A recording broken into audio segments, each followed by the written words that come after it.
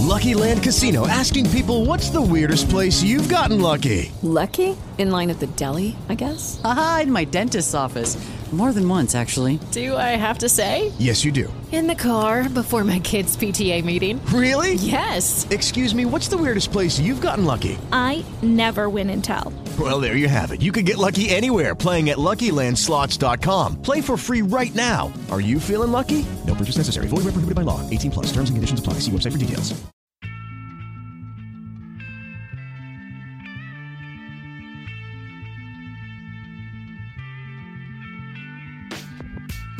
Hello, how are you? I am Mike Pilch. This is Pilch's Perspective Podcast, a look at sports history, how things of the past tie into today. Going to certainly spend time in movies and pop culture and what have you as things go on as well. But with sports right now, they're not playing, and we're going to take a look at what has happened in the past when sports have had shortened seasons, why they occurred, and how sports made contingency plans to get through it all. You can listen to me in Madison, Wisconsin on 1070 The Game, and in Milwaukee on 97.3 The Game. I'm also part of the Badger Sports Network during the football and basketball seasons.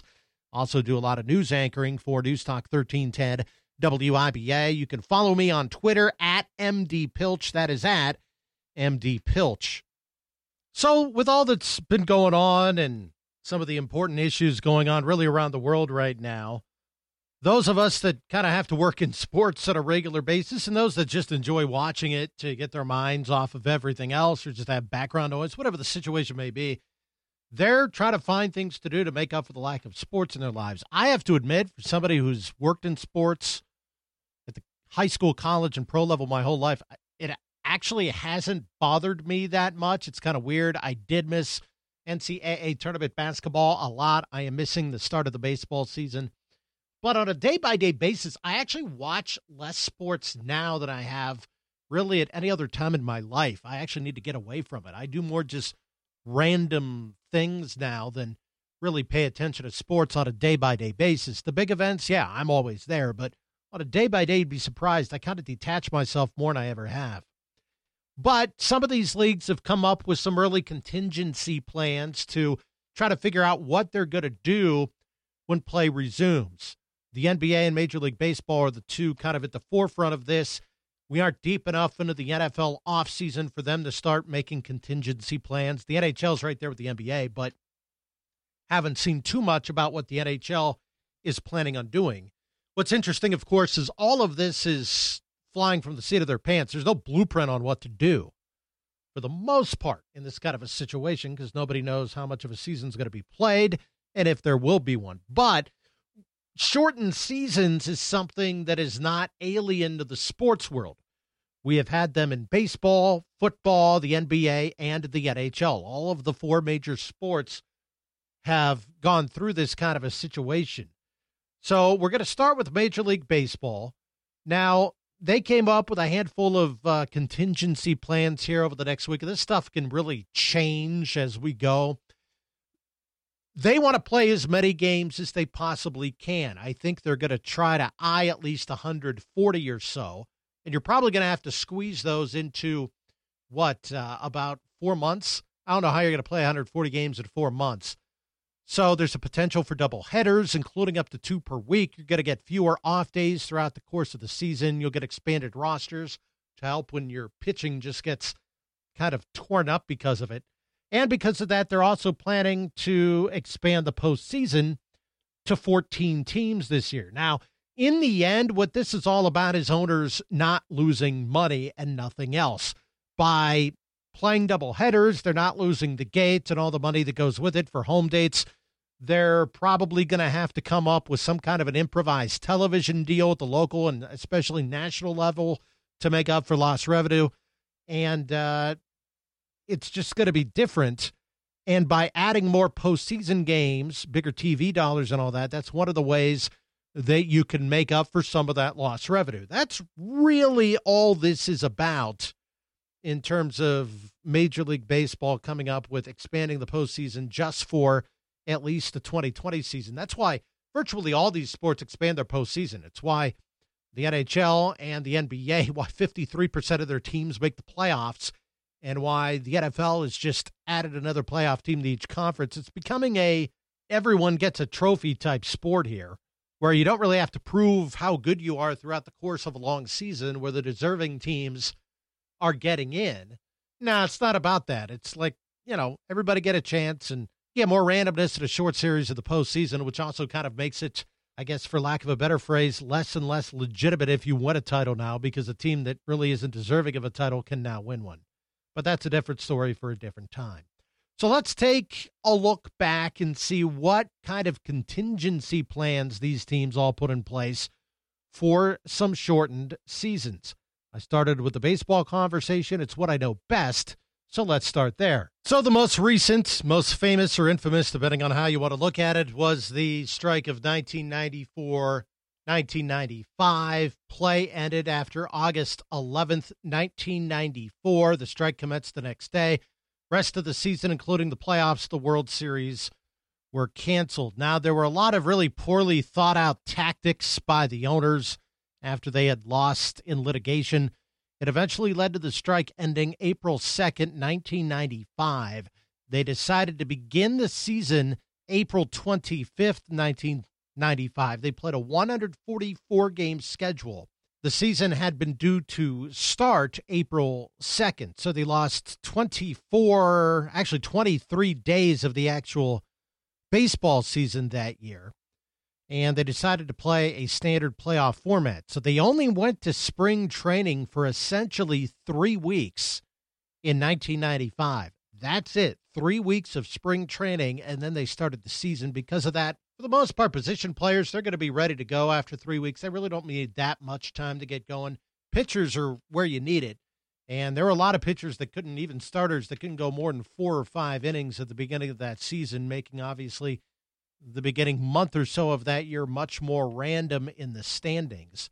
But in the end, they did play 144 games. That was the first year of the wild card, first year of the divisional round, and that is how that went. So they needed just 3 weeks of preparation in 1995. And, of course, today, players are in shape when they get to spring training. They just aren't necessarily in baseball shape in terms of, facing live pitching, getting enough reps to be ready for the season, and then with the pitchers throwing enough innings. But they were able to do it in 3 weeks in 1995 without, to my knowledge, a number of injuries before that. In 1990, there was a brief lockout at the beginning of the season. Players and owners had battled over free agency, arbitration, and revenue sharing. It postponed opening day a week. They wound up playing a full schedule, though. They just added a number of days to the end of the season, and had forced the postseason to get underway a little bit later in 1990, but you only had 2 rounds of the playoffs in the LCS of the World Series. You didn't go that deep into the calendar. There's a 2-day strike in 1985 that really was not significant. Now, the weird year was 1981. Now, they went through a normal spring training that year and got the season started, but there was a strike in 81, and to call 1981 the weird season would be correct. You would not be wrong there, because it was just a weird year. Owners demanded teams who lost players to free agency would get a compensation draft pick from the signing team and a player off the roster of the signing team. And players would never really agree to that at all. So games on June 11th, that was it. After June 11th, they went on strike and didn't resume until August 10th. So each team in the big leagues only played about 107 games in 1981. However, there was an uneven amount of games that were played that season. They actually came back with the All-Star game in Cleveland August 9th to kick off the second half. So baseball that year decided to radically rework the postseason and the standings. The season was divided into halves, with division champs of the first half, which was the pre-strike period, and the division champs of the second half, played from August onward, would meet at a divisional series round. The Brewers in 1981, for those Wisconsin listeners here, won part of the standing in the AL East. The Yankees won the other part. They met each other in a first round. In the American League West, it was the Oakland A's and the Kansas City Royals. Basically, you had a different division champ in each half in each league. What was interesting about that, though, is that the team that actually had the best overall record in baseball didn't make the playoffs. That was the Reds. They went 66-42 overall, best record in baseball in 1981, and didn't make the playoffs because they didn't win either half of the season. The Cardinals had the second best overall record in the National League and didn't make the playoffs either. So that made things really funky and weird. The Orioles had the same number of overall wins as the Yankees, but 2 fewer losses due to an uneven amount of games played.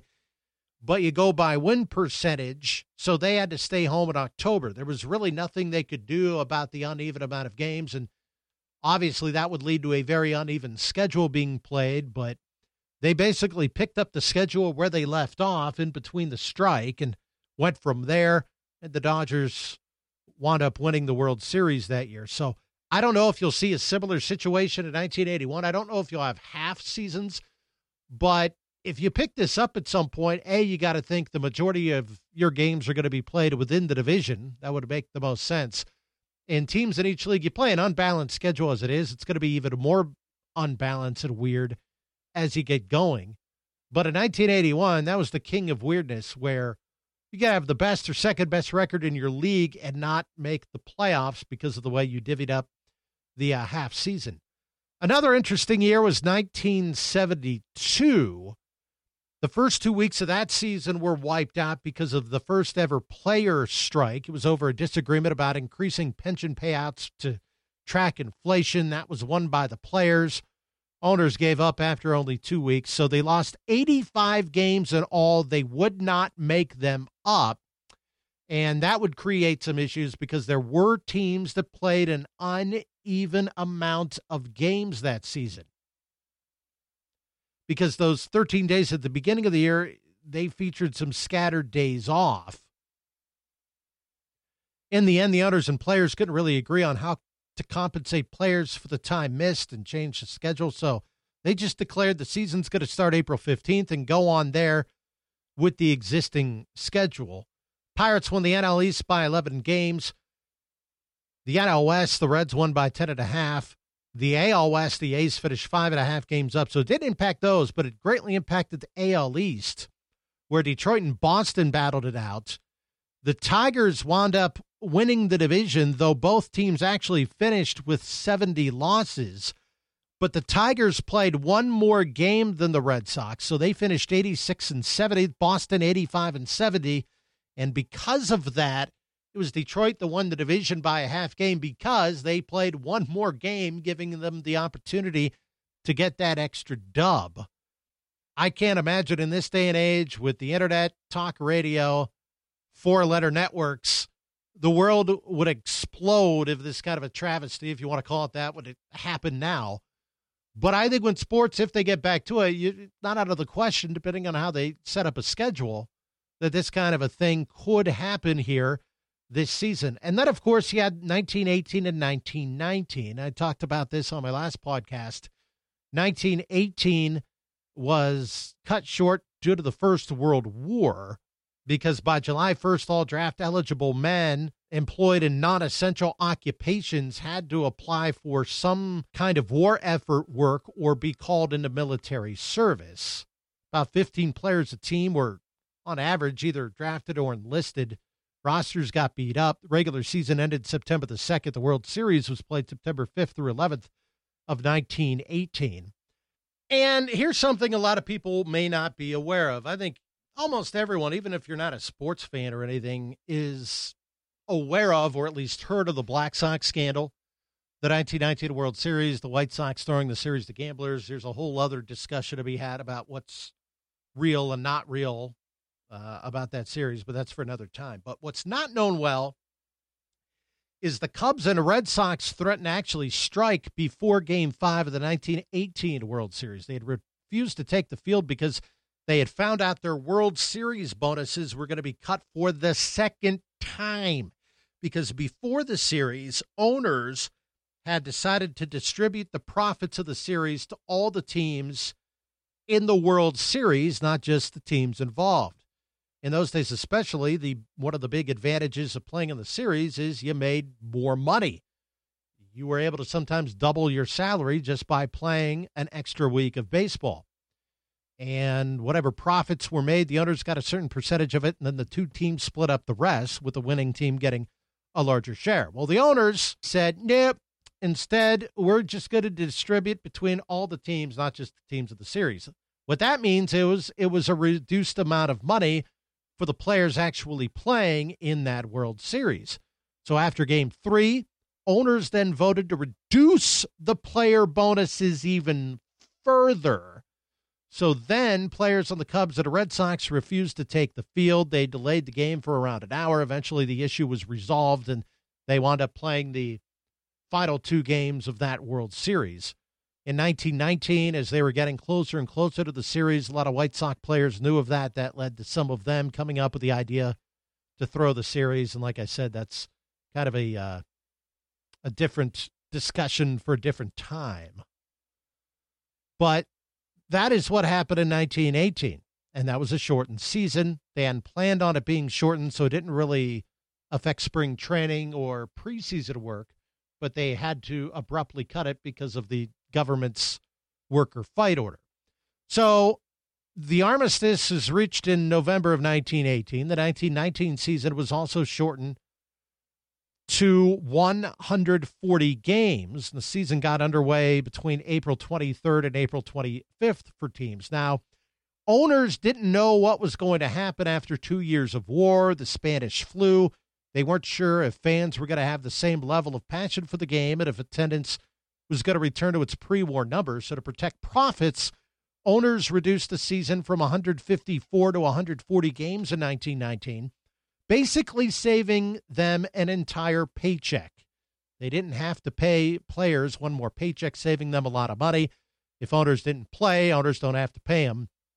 Owners decided to then make the World Series a best-of-9 game series that year rather than a best-of-7. There was no way to know if the profits for the 1919 World Series would be that of the 1917 World Series, the last one played before the U.S. got heavily involved in the First World War. And I'd already talked about how owners basically protected their profits by playing 140 games in 1919. It turned out attendance in 1919 was actually up through the roof. People were ready to enjoy themselves, get out more, and get their minds off the bad stuff and find some of the fun, enjoyable things in life. Kind of sounds the same as it does now, does it not? Yep. You're probably going to see similar type of things happen once this ends, whenever that is, be it in a month or a year, whatever it is. So in the beginning of September, the National Commission, the 3-man board that governed Major League Baseball at the time, proposed extending the World Series to 9 games. Owners approved it like that. And overnight, 2 more games were added to the World Series. This was essentially done because going into the season, people didn't know how popular the game would be and if people would flock back. World Series being what it is, hey, if we don't make as much money at the gates with attendance this year, we'll make up for it by getting revenue back when we hike prices up for the World Series. So in the end, the owners made a ridiculous amount of money that year because they saved money they would have spent, made way more money than they thought they would at the gate, and then got extra revenue by playing a best-of-9 World Series rather than a best-of-7. And that is kind of how 1919 went down and why that season was also one of those shortened.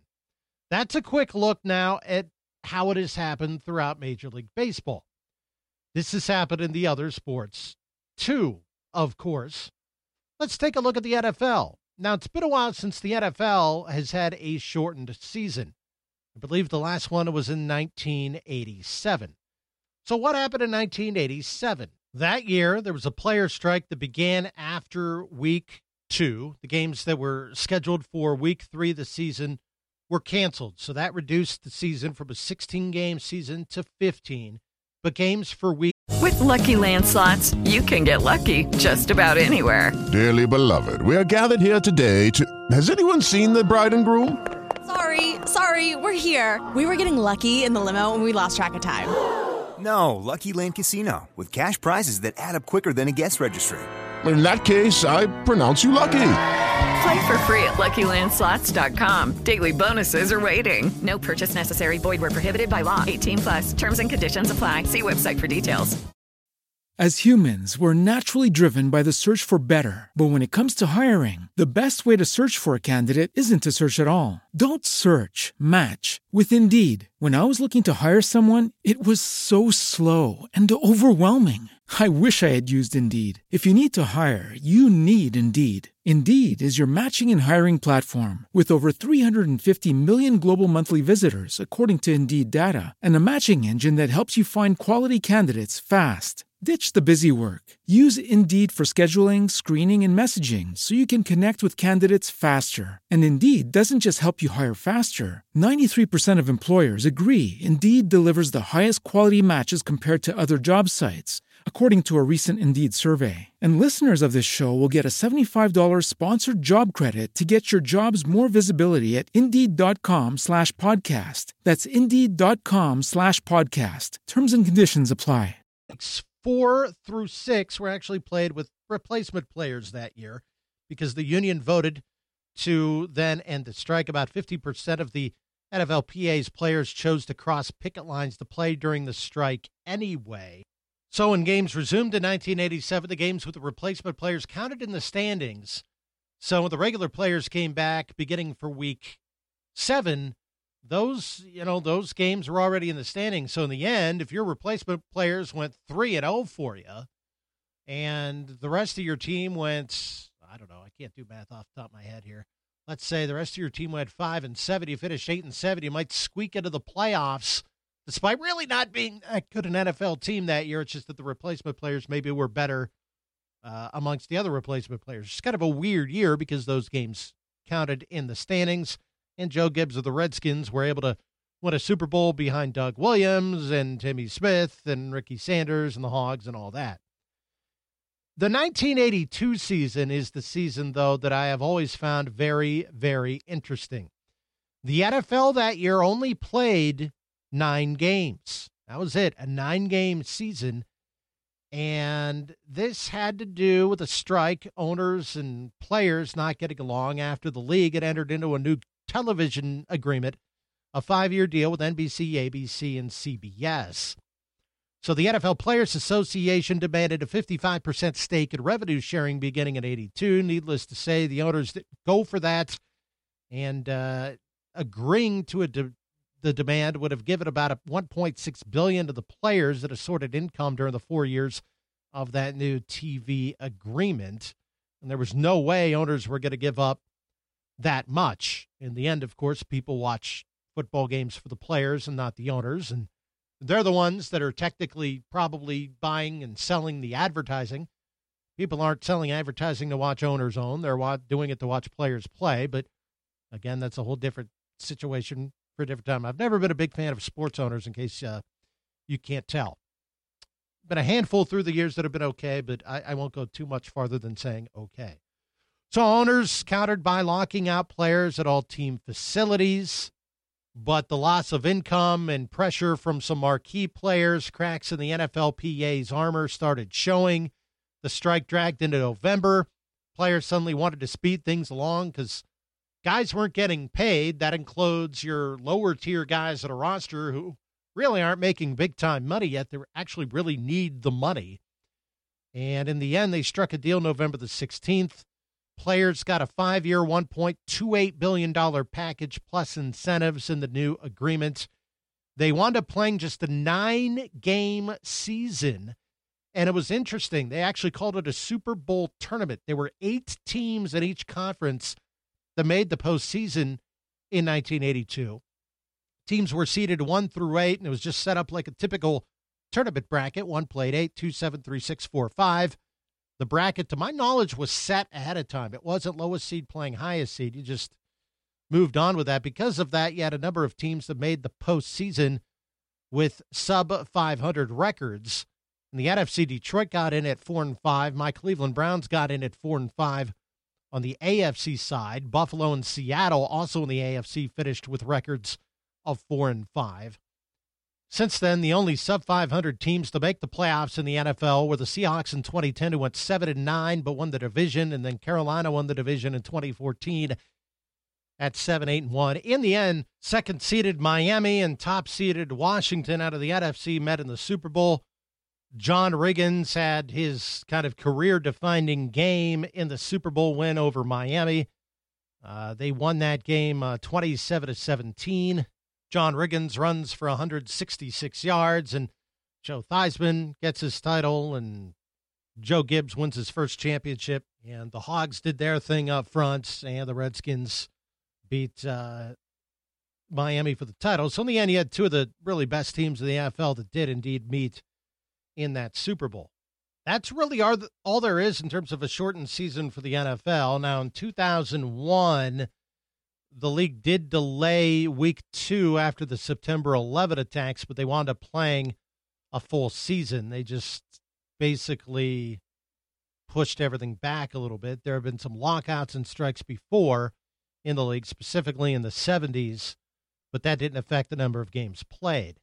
And when you look at the NBA, a few differences here. For one thing, the NBA didn't start till 1946. It doesn't have as long a history. It took itself a little while to build up for teams to start making money, for television deals. Last podcast talked about how, my goodness, you didn't even have, NBA final and playoff games being played in prime time. They were on tape-delayed TV a lot during the week. So since you didn't have as much television money and money in general involved, you didn't have as much labor strife in the NBA, and all of it really started in the 90s. And it really began after the 98 season, which is when Michael Jordan played his final game with the Chicago Bulls. So owners created a work stoppage for the first time ever in the NBA on July 1st of 1998. They locked out the players. It was over. They wanted a hard salary cap of the league. They fought for a luxury tax, players' salary limits. All salary caps are essentially put in to limit the amount of money players can make, and so owners can make a larger profit. And if you can do it with better competitive balance, that's fine. It's arguable in both the NBA and even despite what you hear in the NFL, how much it's truly meant. But that's really why salary caps were invented, so that owners have reasons to not pay more and therefore make larger profits. So this really came to a head for the first time in the NBA after the 1998 season. After a loss of half of the season, players finally gave up on maximum player salaries based on seasons played, longer rookie contracts, now 3 years guaranteed with an optional fifth season. The owners also got some concessions when the players agreed to an escrow tax in 2001-2002 if salary expenditures got higher than 55% of the basketball-related income. And so this was basically a labor situation that led to the shortened 1998-1999 season. So the 29 teams played a shortened 50 regular game season that year, and then the 16 teams that qualified for the playoffs, they played a full postseason schedule. Now, I mentioned that in baseball, after the 1995 strike ended, they only had a 3-week spring training before they started playing. What the NBA did in January of 1999, they only had a 12-day training camp before beginning the season on February 5th. They played 50 regular season games in 90 nights. That's actually a very grueling schedule. A lot of back-to-backs. They really became the norm. 3 games and 3 nights were common. If you want to have an idea of what you may be looking at if the NBA wants to get regular season games in at some point right now. In the end, San Antonio won their first title with Tim Duncan as a rookie, David Robinson there. An 8-seeded New York Knicks team got to the finals. So they were kind of a unique 8 seed. They had a lot of injuries throughout the course of the season. And by the time the playoffs got there, they were healthy. And I remember they beat Miami, the 1 seed of the first round. And a lot of people that year thought whoever won that series would actually go to the finals. And they were right. The Knicks won the series and went to the finals. And so they were an 8 seed, but in reality, they were like a 2 or a 3 seed. But that's how they played out. So only 12 days of training camp in the 1999 NBA season before they got going. If you want to think about how much time players may need to get it going coming out of the COVID-19 issues. And they've already played 50-some-odd games this year, even though they've taken about a month off now. The other time it happened in the NBA was 2011-2012. There was a lockout that season. Again, it was over the collective bargaining agreement. It was a 161-day lockout that eventually ended on December the 8th. And that year, the NBA actually played 66 regular season games. The only time there was a shorter amount of games was in 99 when they played the 50. And that year, in order to rev things up, they basically had a 16-day training camp. Memorably, the season began Christmas Day, December the 25th. Training camps didn't begin until December 9th. So they only got about 16 days of training camp. So in 99, they got 12 days to get ready for a long NBA season. In 2011, it was 16 days. Players this season, 2019-2020, have already played about two-thirds of their season or so and are in basketball shape. So I got to think the NBA and the NHL would probably fall into this category as well. They're really not going to need that much time to get back after it once they get up and going. And a lot of these guys are staying in shape on their own as best they can anyway. So I would think if you go a week or so of camp, maybe 7 to 10 days, they're going to be ready to get back after it again, and maybe even less time than that. And speaking of the NHL, they've been on hiatus as well. When you look at shortened seasons in its league history, the 1918-1919 season saw the outbreak of the Spanish flu. I mentioned on my last podcast that did affect the Stanley Cup final between the Seattle Metropolitans and the Montreal Canadiens. The series was tied 2-2-1. And they did not finish that series due to the Spanish flu. No Stanley Cup was officially awarded. Basically, Seattle and Montreal finished as co-champs of the league. There was an interesting situation that occurred during the 24-25 season. The Hamilton Tiger players went on strike. They wanted a pay raise because the season had been increased from 24 to 30 games. They weren't given an increase, so players said, we're not going to play. So the league president declared the Montreal Canadiens the league champs. Montreal would lose the Stanley Cup final to the Victoria Cougars of the WHL, and this will get you some free beer somewhere maybe. The Victoria Cougars are the only team to beat an NHL team for the Stanley Cup. So 1925 was the only time an NHL team lost the cup to a team from a rival league. Then you have to go all the way to 1992 to find a different kind of season in the NHL.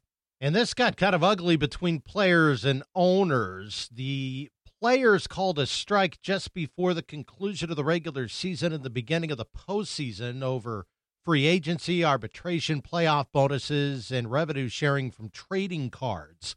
Players thought if they went on strike that close to the beginning of the playoffs, they'd have a step up on owners because teams were so dependent on playoff revenue. Eventually, it was decided that the strike was settled after 10 days due to a federal mediator making that decision. So they were able to complete the season. They actually wound up playing 84 games instead of 80. 2 neutral site games were played per season, and that was really done to gauge potential expansion interest. Larger playoff bonuses were given to players. The Penguins went on to win their second straight Stanley Cup. You had the famous 94-95 lockout. That led to a shortened season. Rather than playing the typical then 84-game season, it was a 48-game season. That was really the shortest the NHL would play in more than 50 years. The Devils went on to win their first Stanley Cup. And because of that, to get the 48 games in, too, they also pushed the regular season back into May. Normally, an NHL season ends really kind of in mid-April, sometimes the earlier part of April. So that labor situation ended on January 11th, and they began the season on January 20th. So that gave teams really 8 days max to have training camp. A lot of players had played in the offseason. There had been a 4-on-4 tournament that the players had organized that season. Modern day athletes, they're in pretty good shape when they enter camp, but you still need to build that team cohesiveness, know what you're doing on the ice or the field or the court, and know certain game situations that you have to work on. But the bottom line is when these leagues have had stoppages, it's not really taken that long for them to use some preseason time to get ready. The NHL, of course, had a lockout then in 2004, 2005, and they never even played their entire season. They lost the entire year. And then in 2013, they also played a 48-game season because it was locked out until January the 19th. The Blackhawks won another title that year, defeating the Boston Bruins. And players at that point in 2013, some of them had played for national teams. Some of them had played, in their own country in those leagues.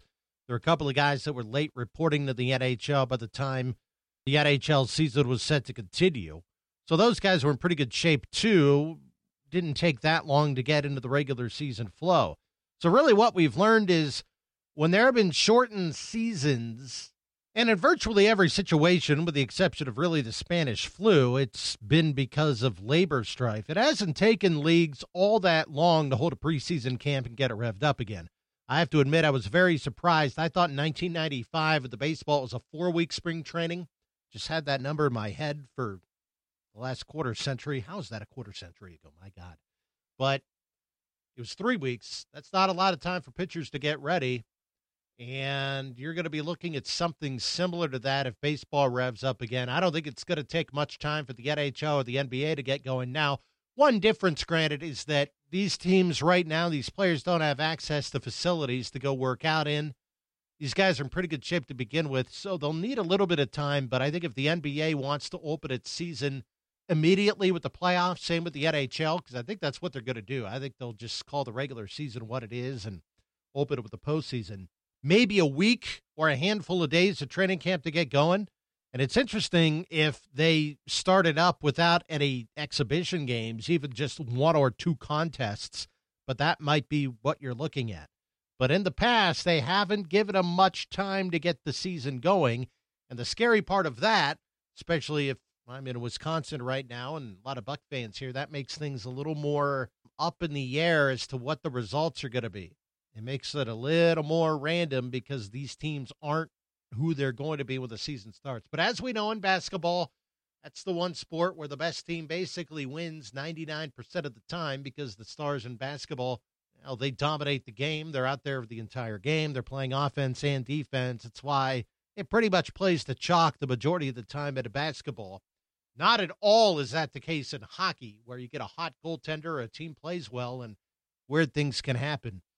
So that could make things, much more random. Also, the NBA recently came out, or there were reports of it, that they could finish the regular season at a fanless site. The playoffs could be reduced to a best-of-5 or best-of-3 series, maybe even a single elimination format like the NCAA tournament.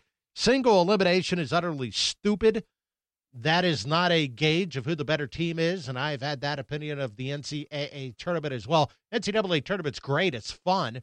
It's a great sporting event, but it's an obscenely stupid way to determine your champion. And I would have the same opinion. You play in, even right now in the NBA, a 50-60 game regular season, then do a one and done. That's just idiotic, for lack of a better phrase. Best of 5, I could live with. Best of 3 is pretty random too, but because of the circumstances, they're kind of making this up off the seat of their pants. It'll be interesting to see what happens if indeed they get it all going. So from a major sports perspective, that is what has happened in shortened seasons. The majority of the time we have learned it's been because of labor strife. And when they decided to get the regular season going, it hasn't taken that much time to have a preseason camp before the regular season got underway. The NBA, it was as little as 9 days to get ready. Same with the NHL. And in Major League Baseball, just a 3-week spring training before 1995's season were ready to begin. So if baseball wants to open by Memorial Day, if that's possible, you would basically give them the month of May to hold workouts and drills and games before starting it up, say, in June. And owners, as I've talked about, will do all they can to make up for whatever revenue they lose. So I am Mike Pilch. You can find me online at Twitter at MDPilch. Give a lot of news items and some random sports and history information as I go on there. That is at MDPilch. And, of course, you can listen to me on the Big 1070 in Madison. It's 1070 The Game, as well as 97.3 The Game out of Milwaukee. And when the Badgers start playing again, basketball and football, along the Badger Sports Network. Hope you enjoyed it. I am Mike Pilch, and this has been Pilch's Perspective.